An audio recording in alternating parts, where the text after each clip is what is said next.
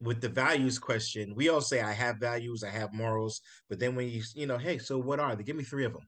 You know, Mm. many people haven't really sat down to think about, well, what is it that I value? Every day, life brings its challenges, but being formerly incarcerated brings a whole new set of obstacles. Today, Executive Director James Richardson joins the podcast to share how Four Horsemen not only help with employment and important next steps, but also to help people find purpose in life as well. So, let's do it. Too many days in the darkness without a glimpse of the light. Running tired and broken and scared, but I swear I'll never give up the fight. I see you broken and beat, head pulled down over your eyes. Every part of you wants to surrender, but darling, you were meant to survive. James, thanks for coming on today. Hey, I really appreciate it. Appreciate the opportunity. Yeah, I'm like really intrigued by what you guys do because I feel like you're trying to lend a hand to people who are maybe in some just, tough circumstances. And well, I just want to hear all about it. So Okay. can you give us the inside scoop to who Four Horsemen are and what made you want to get started in this? Sure. So the Four Horsemen is really funny because we started from it was four gentlemen, myself included. They kind of got together, and we were an interesting lot, if I can say. Uh, One day I was sitting, we were eating a Thanksgiving meal with some family members, and was just talking about some things that I wanted to do in life. And so what we what we were discussing was how we can, impact other people's lives and how we can do things for people in the future. And my brother, who was formerly incarcerated, he was really interested in working with people that are formerly incarcerated. And another family member was interested in it, and the fourth was as well. And so while the other two family members, they are married into my family, we all have different backgrounds. I am a leadership expert, spent 30 years in the military. My brother spent 30 years in and out of prison, so that gives him a specific expertise as well. And then the other two, one was a high school principal, and the fourth was he worked in behavioral medicine. And so the four of us kind of got together, put our different strengths together, and we came up with what is now known as the Four Horsemen. And the Four Horsemen, what we try to bring to the table is a different perspective on how to help people that are formerly incarcerated. So that's a long way around to just saying that the Four Horsemen are in the business of rolling our sleeves up and helping out where we can. That's an awesome way to how that started, the Four Horsemen name itself. Because I was hoping you're gonna get into how it became called the Four Horsemen, and now I can envision the exact four human horsemen that that helped start. And you got a Yeah. really good diverse of people in there too, from the actual practical sense to the theory based sense too, where like you said, your brother has that inside experience to where he can talk from experience and go, okay, well, yeah, that might work in theory, but in actuality, in practice, maybe we could tweak things here or there. That's Hey, awesome stuff. Daniel, I got to tell you, you just keyed in on something that's really interesting. The reason why we found our success is because we listened to my brother. My Mm. brother has spent, years being incarcerated, and his criminality was born of his drug addiction. And so trying to solve the drug addiction without incorporating the criminality aspect or vice versa never worked. right? You have to look at a person as a whole person and not just a person who has committed a crime or someone who has a drug addiction or someone who is hard to find employment. They're an entire person. And listening to my brother give suggestions on how to help entire people in this population was mind-numbing. I mean, we learned so many things. And one of the biggest takeaways for us is that there are a lot of organizations out here that mean well, that are doing great things, but they're not helping the people in the way that they want to be helped. And we never wanted to be that. And so, whoever loves a person, knocks on the door and says, "Hello, my name is James. I'm from the government. I'm here to help."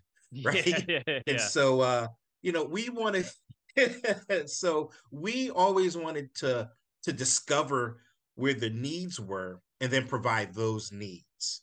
And so we look at it from a different perspective, and looking at it from a person who's been formerly incarcerated and keying in on the things that he needed help with.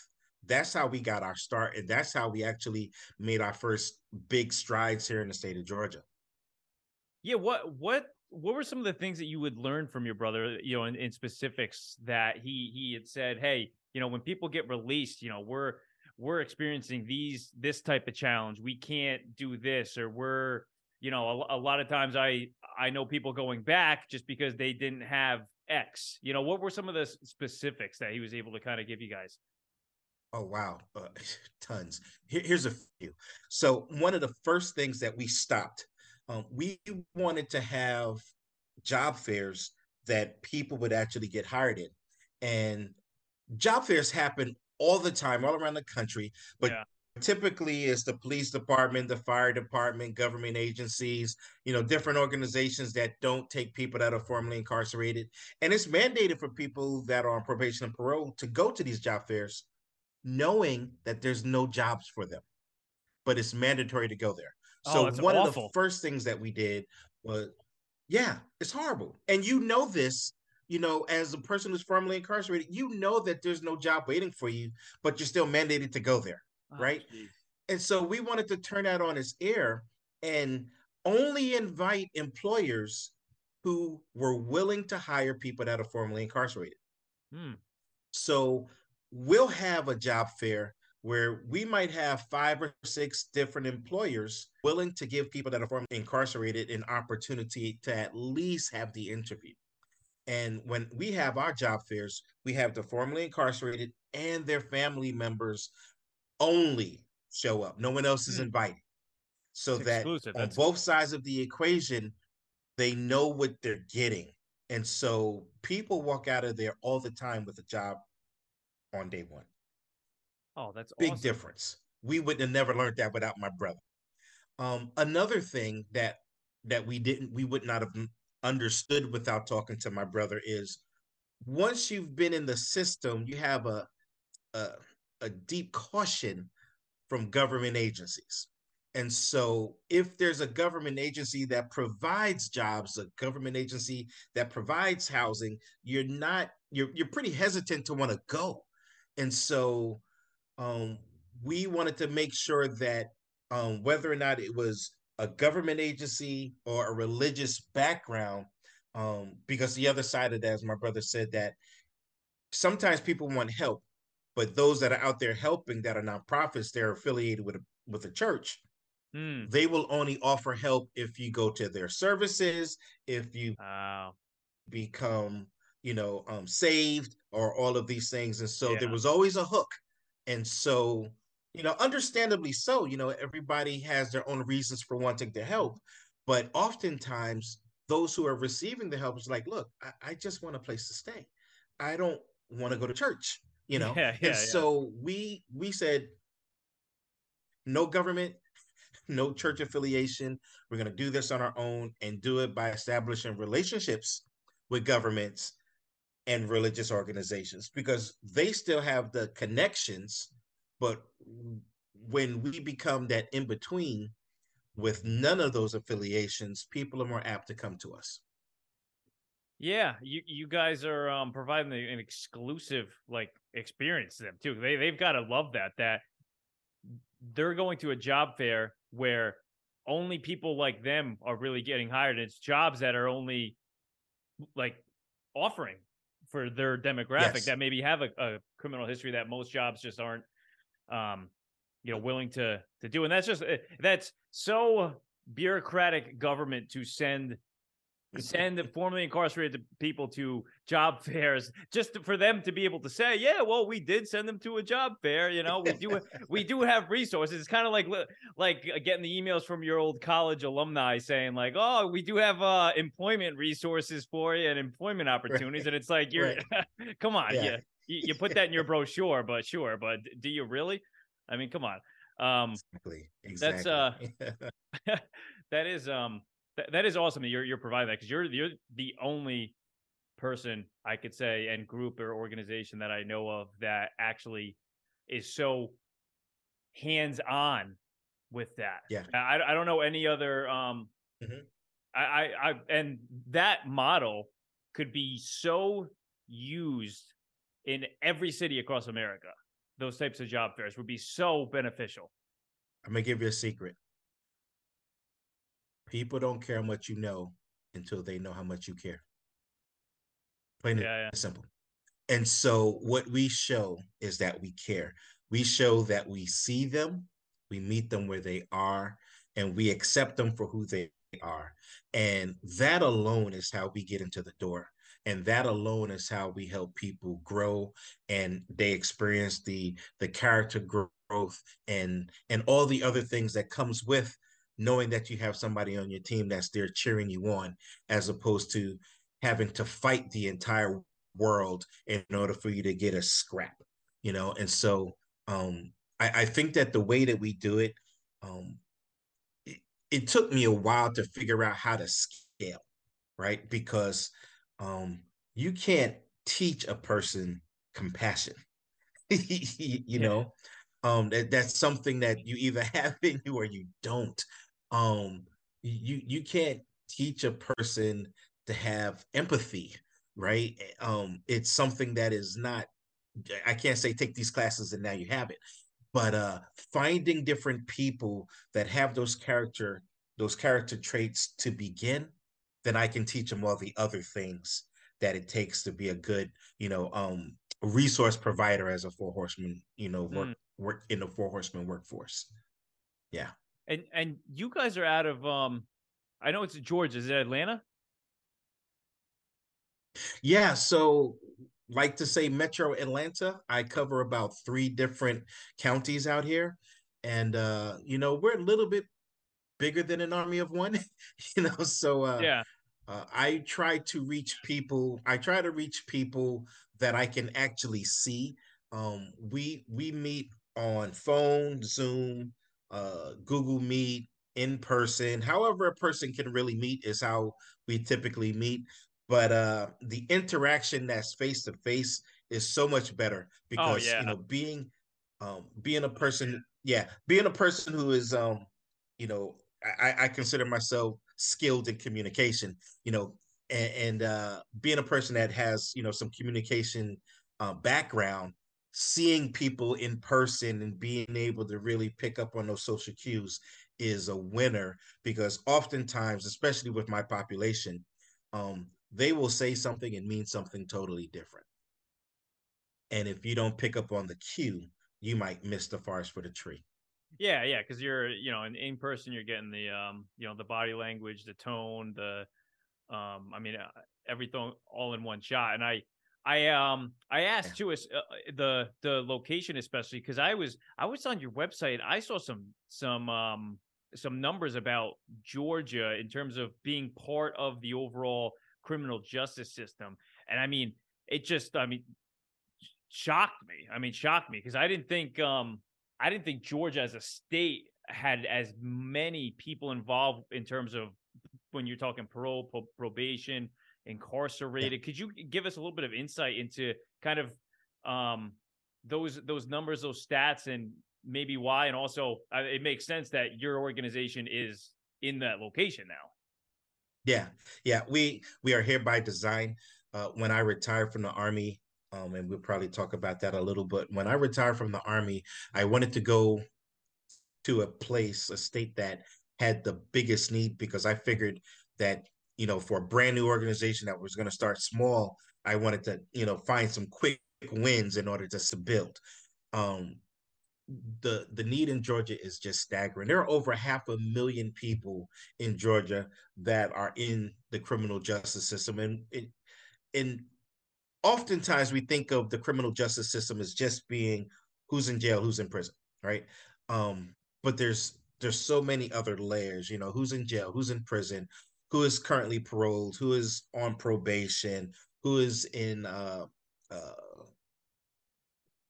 oh gosh, and I forgot the names right now, but the homes, right? And so, who are the different people that are transitional centers is the word I was looking for? Mm. Who are in transitional centers?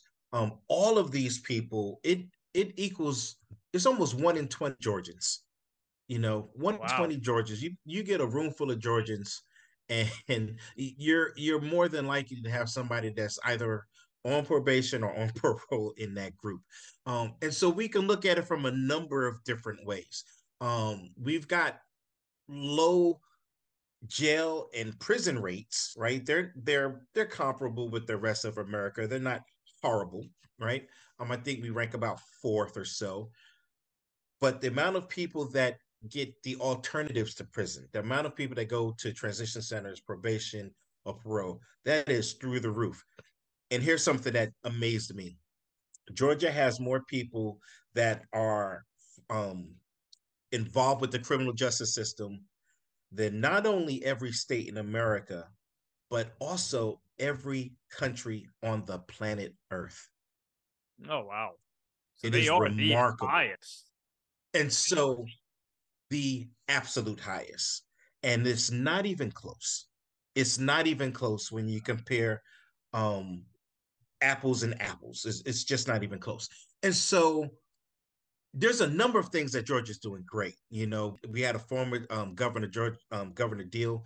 He started a fantastic program with creating the Department of Community Supervision. It is one of the things, it's one of the groups I work with, but it's one of the things that is really getting after how do we solve this recidivism problem that we have in the state of Georgia, right? And recidivism is nothing more than somebody who continually goes back and back to jail and or prison, and seems like it's just a revolving pipeline of people that go in, they stay in for a little while, get out, stay out for a year or 2 years, and they get back in. And so he did a lot to try to get after how do we solve that problem. But there's just so much more to be done. And so having other nonprofits, in the state of Georgia that do similar types of work that I do is helpful. Having the government agencies that are really trying, they're really trying to do some things differently. It's very, very, it's extremely helpful. Georgia Department of Community Supervision is by far one of the best organizations, government agencies that I've run across, with the way that they show how they care, how much they care. And it's real interesting. Yeah. Cause and not to, give a plug for them, but I work with them often, but the hat that the probation officer and the parole officer has to wear can sometimes come off a little harsh, and sometimes be a little brash, and that comes with working with the populations that you do. But the other half of what they do is exactly what the Four Horsemen does. They help with providing resources, so whether or not that's a job, housing, or health. And that's where we find the commonalities, between what Georgia is doing and what the Four Horsemen is doing, because as a government agency, there's some sticking points, right? There's, if someone is telling them something, they have a duty their duty and honor bound to do something about it if it's breaking the law, right? For a company like the Four Horsemen, I don't, if you're not breaking the law in my sites, I don't have a duty while I'm coaching and counseling, I don't have a duty to tell something that's going on. Yeah. And so I can I can stop something from happening Yeah, I was just gonna say you could be because of my proactive, actually. ability. Yeah, right. I can be a lot more proactive when I'm aware of different things that are going on. I'm trying to find a politically correct way to say, that being a nonprofit and not being associated with the local governments, I'm able to just reach people more. I can go to different places and get people to see how they can be better by showing better, I guess is the Yeah. best way to say it. That's actually a really good point. I never thought about that you actually have that autonomy to be able to make a greater impact on Yeah. someone's life than their probation officer. Because that probation officer, if they're if they're kind of giving hints or being like, no, don't do this or do that, I mean, we'd call them corrupt, But I love that you I Right. love that you I love Right. that you have that ability to kind of take your have your own judgment and be like,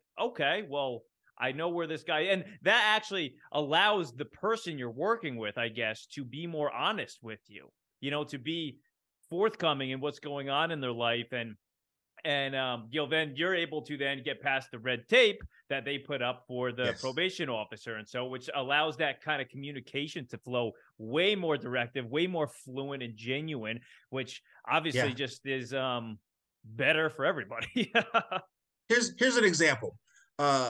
Back in December of 2021, one of my clients calls me up on New Year's Eve, early in the afternoon, and she's crying and she's telling me that she messed up, that she was suffering from addiction, and so we had already um, sent her to a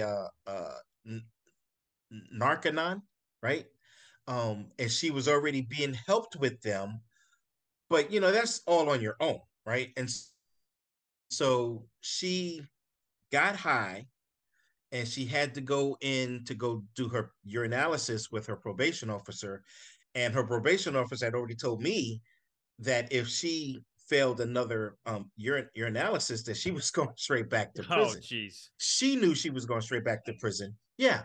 And so Not a good way to start the year. from a non right. So from a nonprofit's perspective, right? I'm looking at this young lady. Here's an addict who, because of her addiction, is going to end up back in jail. So what can I do to, prevent that, right? And so from the government's perspective, here's an addict who violated one of her parole violations, and because of the violation, she has to go back. So I totally understood the government's perspective, and so here's how I dealt with that. I told her that I was going to be with her no matter what, whether or not she went back in or not. And then I helped her kind of coach her through what would happen if she reports on herself, what would happen if she ran, what would happen if she just crossed her fingers and, hope for the best. And then what those outcomes would look like at the other side of it, right? I didn't tell her what to do. I let her see for herself what to do by showing her all the different things. Then she said, well, I think I need to go tell my probation officer what I did. And I told her, I said, well, that's a great idea. If you tell your probation officer, I promise you that I would speak with the probation officer at the beginning of the year and let her know, you know, everything that just transpired between the conversation with me and what led up to it and all this stuff from my perspective. Fast forward, I get a call back around the third or so, and it was the lady who had done the drugs, and she told me that the probation officer decided not to violate her because she was so honest, Oh, that's good. that she said that she was giving her another chance, right? And all she wanted was for me to ensure that she went to the Narcanon at least once a week. That's a win. Yeah. That's a win. Yeah. And so this was December 21. October of 22, so a few months ago, um, she comes to me and she's telling me that she's almost been a year clean, right? Hmm. You can't make this up. You can't make this up. So here's this woman who because somebody saw the value in her instead of just discarding her and was there with her to kind of work through, a government employee couldn't do it that way because they're bound by their oaths. Yeah. They have to do things a particular way, right? But because I don't have that same issue, they're more free to tell me all kinds of things. I actually often have to say, "Hey, look, there's some certain things I don't want to I know." was gonna Right? ask you, But yeah. because I'm I'm sure. able to, yeah, yeah, there's certain things I don't want to know. I'm here to coach you. I'm here to mentor. Yeah, but I can tell you stories all day long about stuff like that. Yeah, former gangbangers that are no longer banging, that are actually working. Now, mind you, he might be working. I think it's Hardee's right now, but Mhm. he's working in Hardee's, raising his daughter, living with his girlfriend. 3 years ago, he was 100% gangbanging, you know? Yeah. And so, yeah, the Four Horsemen, we get the wins, I really believe, because we're there. I'm straight, no, I don't talk to people sideways, I guess, as the streets like to say, right? I come at you directly, and so if I can do it, I'll let you know I'm gonna do it, and you know that if I say it's gonna happen, you can take that to the bank, and I think that that's what people really appreciate about the Four Horsemen. No, that's a really good way to put it, and I love your ability to just kind of free flow and use your own judgment how you want to help people, and I feel like if I was in those shoes, the temptation to like want to make the better decision for them, I think would be so much for me to handle because there's obviously Right. a best decision, but you're speaking from an independent, non-emotional point of view and don't have to deal with the consequences from on their end either. So it's like, okay, here it is. But I I feel like I'd be weak and just, try to make it for him, which wouldn't help him in the Yeah. long run, Yeah. really, because Well, she made that decision for herself and it worked out for herself exactly. on being honest. So now she has that Yes. positive consequence that if I'm honest and I'm open, I'll be treated fairly. And I earned that extra chance. She didn't like, Yes. slime Yes. around and try to, sneak around and get past the Hmm. test. I mean, she earned it in an open fashion and it worked out for her. That's amazing to hear. Absolutely. And so, one of the things that I tell our participants is, as a coach, I am a certified John Maxwell coach, and as a coach, I have no answers. I have tons of questions, but I believe that people already inherently have their own answers, but someone has to be there to kind of coax it out of them, and try to massage it as they're coming to a better understanding. I just had a phone call this morning from a young lady who hasn't committed to our organization yet, but she's at the I need some resources stage. But she shared some things with me, and she's trying to decide if where she's staying at is the right place, or does she need to go back home. And so I laid it out for her. Instead of giving her answers, I was like, well, tell me why you're afraid to do X, right? And tell me what's holding you back from doing Y. And just having her say it out loud, she was like, "Oh man, Mr. Rich, Yep. you're really helping me." I was like, "No, I want you to be clear. I'm not helping you. I've not told you one thing that you haven't already had in your head. I'm just helping you say it out loud to see it clearer. That's all it is. That's what coaching is. Yeah. Yeah. Because you're having people just listen to themselves, I guess, openly. If that makes sense. That's it. That's it. That's the secret sauce to being a good coach." Yeah, and really, I mean, what you're walking them through, I feel like, is the most important part, at least just from my overall just perspective, I guess.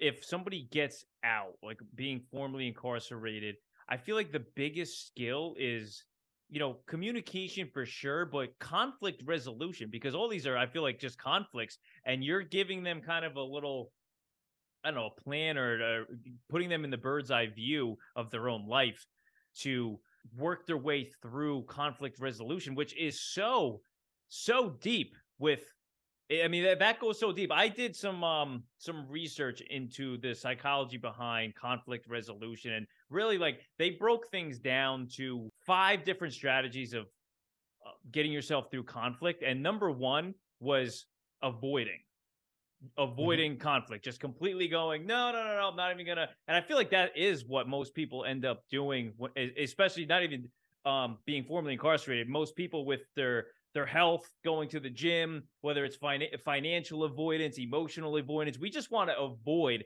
anything that is gonna, we just kick it down the road. It's like a rock. We just kind of keep kicking it down the road. That's awesome that you provide that, because conflict resolution, looking back at my own professional life, just knowing the strategies behind that makes your life so much better, because you make so much better decisions.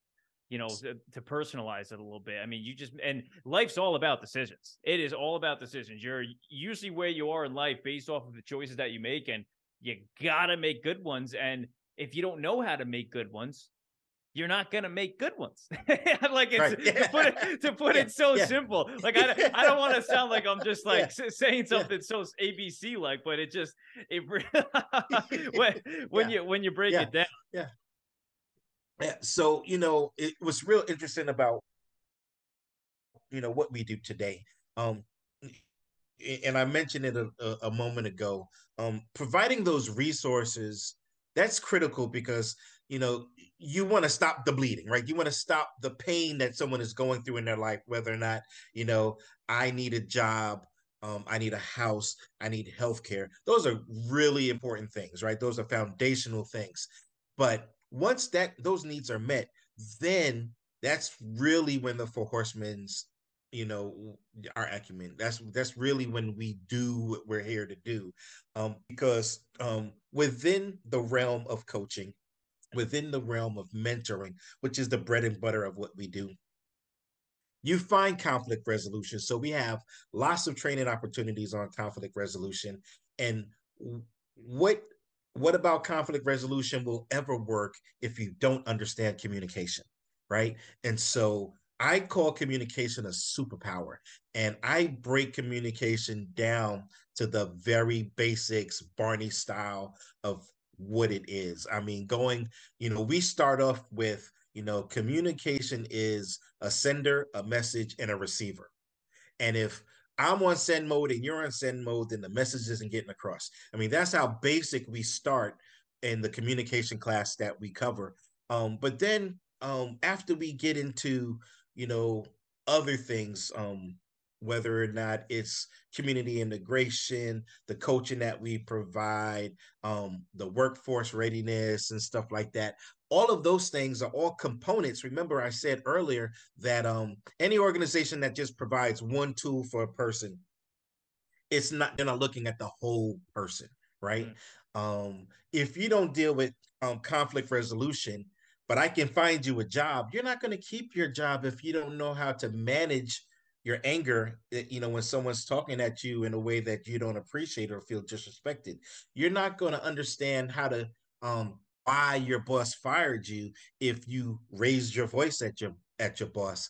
But organizations all day long can say, hey, I found him a job, but jobs do no good if you haven't learned the skills on how to keep a job. Yeah. And so communication, conflict resolution, career counseling, these are all of the necessary tools so that people can get better. And one of the cool things about what the Four Horsemen does, and this is what I love the most, is I took the exact same training that managers look for in their growth as a manager, that people who are looking into breaking into higher wage, becoming a higher wage earner, where they get personal development from a coach. I use the exact same tools, I use the exact same language, and I do it almost in entirely the exact same way, but I'm targeting the population that I work with being formerly incarcerated. And so they are benefiting from world-class training, coaching, and mentoring that people would pay hundreds of dollars per hour for, that they get for free. And this is the reason why I think that they have a bigger benefit from it. Oh yeah, that's a really good inside look into that too, because like you said you're former Army, and I know that you definitely have to be a former Fort Benning Knight. After I heard breaking it down Barney style, I was like, no, that's definitely Fort Benning. Yeah. Someplace Yeah. in the line that was Fort Benning. But Yeah. that is so true. That is so true. What was your rank in the Army too? Because I mean that from you taking that perspective point of view and reapplying it to the demographic, I mean they really are benefiting from it's like listening to like Bill Gates talk about finance or something, or computers. Yeah. Yeah. Well, I appreciate that. Yeah. So I retired out of the Army as a command sergeant major. And so spent a lot of time in a lot of formations all over the world. Spent some time at Benning. Yes, I did. Um, but my job was a combat engineer, and thoroughly enjoyed it. I jumped out of planes and blew up things for a living. Good stuff. Good stuff. And I can only imagine how many times you've had to use your own conflict resolution strategies to, Yeah. make So, your way through. so I tell you what, everything that I ever did in the military prepared me for what I do today. None more so than being a drill sergeant, though. None more so than being a drill sergeant, because having to understand human nature and be able to figure out how to influence people, right? And so, leadership is influence, nothing more, nothing less. John Maxwell says that. And just being able to figure out how to influence people wherever their mindset is a skill. The Army taught it to me very well as a drill sergeant, and being able to meet my population in their various states of readiness is important to be able to use that type of skill, because certain people are 100% ready. They bought into the Kool-Aid, they're ready to drink, and others are like, don't even bother. Right. Yeah. And so Yep. being able to convince the don't even bothers, to at least get them to sit down and listen and hear it out, it can be tough, but we never offer anything as mandatory with what we do, you know. And so we typically find people that after they've been with it for about 2 or 3 weeks, then they're more inclined to want to stick it all the way out. Um, I've become very good at determining whether or not a person is just looking for a resource provider or looking for a change of life. That's a good way to put it. If you're just looking for resources, I got you. I'll take care of your resource needs. I'll point you in the right direction and help you out. But if you're looking at changing how you think, changing, the person who you want to be, if you're looking at that aspect of you and you stick it through, you're going to see big differences. I stand on my record with the Four Horsemen. We've got plenty of examples of people really making it. I actually have one that recently he applied to become a lineman for Georgia Power, and looks like that's going to go through. So that's awesome. Plenty of examples of that, of success stories. Oh, I love that. I love that. I love hearing it because it looks like, with the stats you had chatted about before with Atlanta and Georgia, especially, you definitely have your work cut out for you too. Yeah. And so, I ask people, how do they define their success? So it's really important to define it so that you know it when you have it, right? Yeah. How do most people define it? The people that you work with, because that's interesting. I'm sure they probably never been asked that either. Never. Hearing what they say when I ask them about what are your values, and hearing what they answer when I ask them, how do you define success? It's so different than what you would typically expect. With the values question, we all say I have values, I have morals, but then when hey, so what are they? Give me 3 of them. Many people haven't really sat down to think about, well, what is it that I value? And that's just everybody, and so I help them to see that there's a deficit if you don't have real good answers, but let's kind of, let's pick up some, do you value your integrity? right? Is Yeah. being truthful something that's valuable, right? So we kind of start there. But the success, um, some people really, most of the people I work with just define success as making it. I can't tell you how many times, there's a thing that I go through where I have people uh imagine themselves 10 years in the future, right? Yeah. And as part of this drill, it's one of the first things that I do for me to get an understanding of how we can help. But when I say, okay, hey, life is going great, you've gotten everything that you wanted in life, 10 years older, what is it? What's your life like now? What do you have? And you never, I am always amazed, 3-bedroom house. I want a mansion in the yacht, no, Yeah. it is, I want $1 million. Yeah. Yeah. That's funny. I never hear that, I never. Most of the time is, look, I just want a good paying job. I want my own business. It's always simple success definitions, and I really, I'm always encouraged by that because we can get that, you Yeah. know. Yeah. Kind of hard to make a million if you don't know a millionaire, right? Yeah. Yeah. Kind Yeah. of hard to make a million if you don't know the first thing to do, but we can get you a good paying job that has growth in it. We can find, a way for you to purchase a home, and so those aren't stretches of the imagination. You know, that's just the American story. Yeah. And we Yeah. we can find your story. And so I'm always encouraged by that. Yeah. Yeah, I love having those chats with people, because it is really really fascinating. Where do you see yourself five Yeah. years, 8 years from now? Actually, and I wrote I was in, I want to say like seventh grade, I think maybe sixth grade, when my teacher had us write, what we're gonna be, like what, write a letter as to your I don't know if it was like your 18 or 20-year-old self, and Mhm. she was gonna mail it to us when we were that age. And I got, Yeah. I got my letter out of the blue, which is weird because you're just like, no one gets letters anymore, and then Right. she sends me the letter that I wrote myself. And I was a, 20-year-old, I think it was 20-year-old DEA agent who Yeah. already married a nurse, you know. Yeah. And a lot of other things Yeah. too, but it was funny because when you get that letter you realize like, oh, well, there's a lot of steps involved in there. I was Yeah. really really Yeah. optimistic on my I think I have a Yeah. decent work ethic, but that's just you're doing way too much in that time to become that. But it really does put into perspective, like, okay, Right.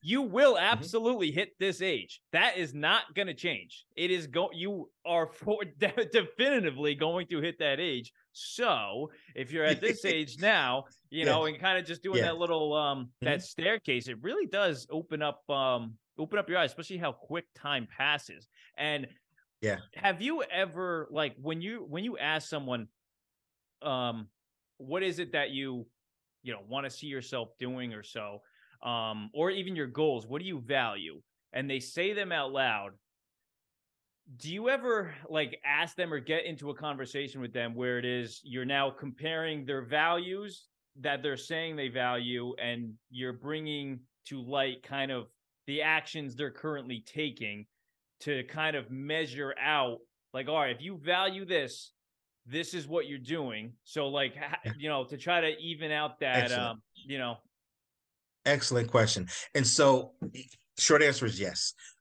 So how I do that is, I use the mnemonic: release, reach, and remain. mhm. Right? What is it about you that you need to release because it's not in line with what you say you want, right? In 5 years or 10 years. And what That is is it a about you really good way to that you put it. need to reach for? Yeah, and so it every single way, it's, if you want it, release the bad things that you're doing so that you can get it. If you want it, reach for the good things that are the thing that you say that you want. And then if you want it, what is about you that's current that you need to remain, right? And so the way that I kind of pose what you're discussing is, now that we have a good understanding of release, reach, and remain, now you can connect that to what you value. Because if you say you want it and you want it in 12 months and you haven't done anything 6 months into it, you're still 12 months away, right? Yeah. And so instead of saying I'm a failure, what I get them to see is ask yourself, is this your desire and want, or is it someone else's? Maybe you thought you wanted it, but you're not doing anything towards it. Maybe you don't really want that, right? So giving yourself an out to say, I'm okay to change my mind, right? And so I think that that's a really easy way to get people to understand the self-forgiveness, because people tend to not like to start things because if they think that they're going to fail before they even begin, Yeah. then you're not a failure if you never start. Yep. you know, you know, and and then that becomes a self-fulfilling prophecy that you always fail because you never try, right? And so my way is ask yourself why you haven't tried. Is it something that you really want? How do you discover what's purposeful in you? I think the last time I talked before that, those two best days of your life, the day that you're born and the day that you discover your why. And when you discover your why am I here? What is my purpose? How dare you not share your purpose with the rest of the world? Don't hold it back. And so I tried to come at people from that perspective so that they can understand that wherever you are in your head, you're exactly where you're supposed to be so that you can get that lesson so that you can be a better version of yourself tomorrow. Right. And it is a better way to get people to be encouraged by who they are, be accepting of who they are, because it's only through acceptance of who you are with all its flaws and all the pock marks and Yeah. whatever and pimples. When you can accept who you are, no matter what, that's step one on the journey towards a better self. And that's what, at the end of the day, that's what the Four Horsemen are all about, is helping you along that journey so that you can be a better version of yourself at the goal or at the finish line. Yeah, it's just makes me feel like you're like this life realizer, like you're making them realize where they are, which is just really really great, because then they can start, you're giving them like an outline. You're making them create their own outline. It's not you like telling them, oh, I do X, Y, and Z, which is really, it really is a good insight too, because I feel like everybody needs that. Just like everybody kind of needs like a physical doctor, a mental health doctor, and also somebody just to kind of like throw things off that's not, maybe your immediate friends or family, that can be truly independent to just solely you and what you want. Because I feel like most people like don't necessarily ever sit down for 5 seconds and think, what is it that I want? They kind of just keep rolling with the punches that they've been getting hit by since they were 10 years old. And they're never necessarily stopping, getting off the train and going like, all right, do I want to get back on? Do I want to wait for the next one? And which direction do I actually want to go? Yes. That's great analogy. That's exactly right. Who has the time to think about thinking? Yeah. Right. No one says, wow, let me take some time to think about what I want to think about. It just doesn't happen. And so, but when you do that, that's where the real reflection comes from. I tell people that you're not going to change your life in a 1 hour block of instruction. It's not going to happen. In that 1 hour block of instruction, my job is to help you see all these different opportunities. And then between the time I see you today and the next time we meet, that's where all the growth happens, because you're applying what we've discussed, right? And you're seeing things from a different perspective. You're recognizing how you can manage a conversation to keep the other person from getting angry at you, right? You're able to influence someone into doing something that they didn't think that they were going to do when they first encountered you. And when you start figuring those things out, then you move differently in the world. You walk with your back straight a little bit more because you recognize that you have your own agency. And, I'm a hope dealer. That's at the end of the day, I'm here to provide hope for people so that they can see themselves in a different light, so that they can be something that they want, that they never thought that they could ever be. That's my goal. That's all of the reason why the Four Horsemen exists. And we've got all kinds of, cool ways to attack it and get after it. But at the end of the day, I'm just a hope dealer. That's it, Yeah, and I feel like a lot of times we think since it's mental and not physical, like it's gonna happen overnight. Like you said, it's not gonna happen in an hour. And I tend to think that we believe that it's gonna take so quick. Like right. it to me takes the same amount. Like, all right, if you want to have that like fit body like a model, it's going to take the same amount of time to get your mind right as well. If you want to be like in a different career sense or in a different way in that realm, to where it will take like 6, 7, 8 months, 12 months of actual hard work with your mind just to get yourself on that track, just to start. And I'm very guilty of it myself, because when I left my corporate job last year, I was like, okay, I'm leaving out on last day's on a Tuesday. I was like, all right, I'll spend this week just doing what I want. I'll go out that weekend, and then Monday morning, boom, I'm starting fresh. I'm good to go, and I'm off, And I was it didn't happen. It did not happen. It did not happen. Really, the first 30 days, after I left, was really the days that it took me 30 days just to get out of my job mentally. Yeah. I wasn't even, and I was like very stressed, because I was trying to implement what I wanted to implement while not even out of my previous setting. And you can't be in two places at once. And that I kept feeling like a failure, because I wasn't getting to where I wanted to be, but I wasn't, out of my element yet, where I needed to take that time. And it takes so much longer than people think to really get on that track. Then we always assume it's because we don't see it. We see somebody lifting or working out for a year, then we see the results, and we can't see the mental growth that exactly it takes to have that patience and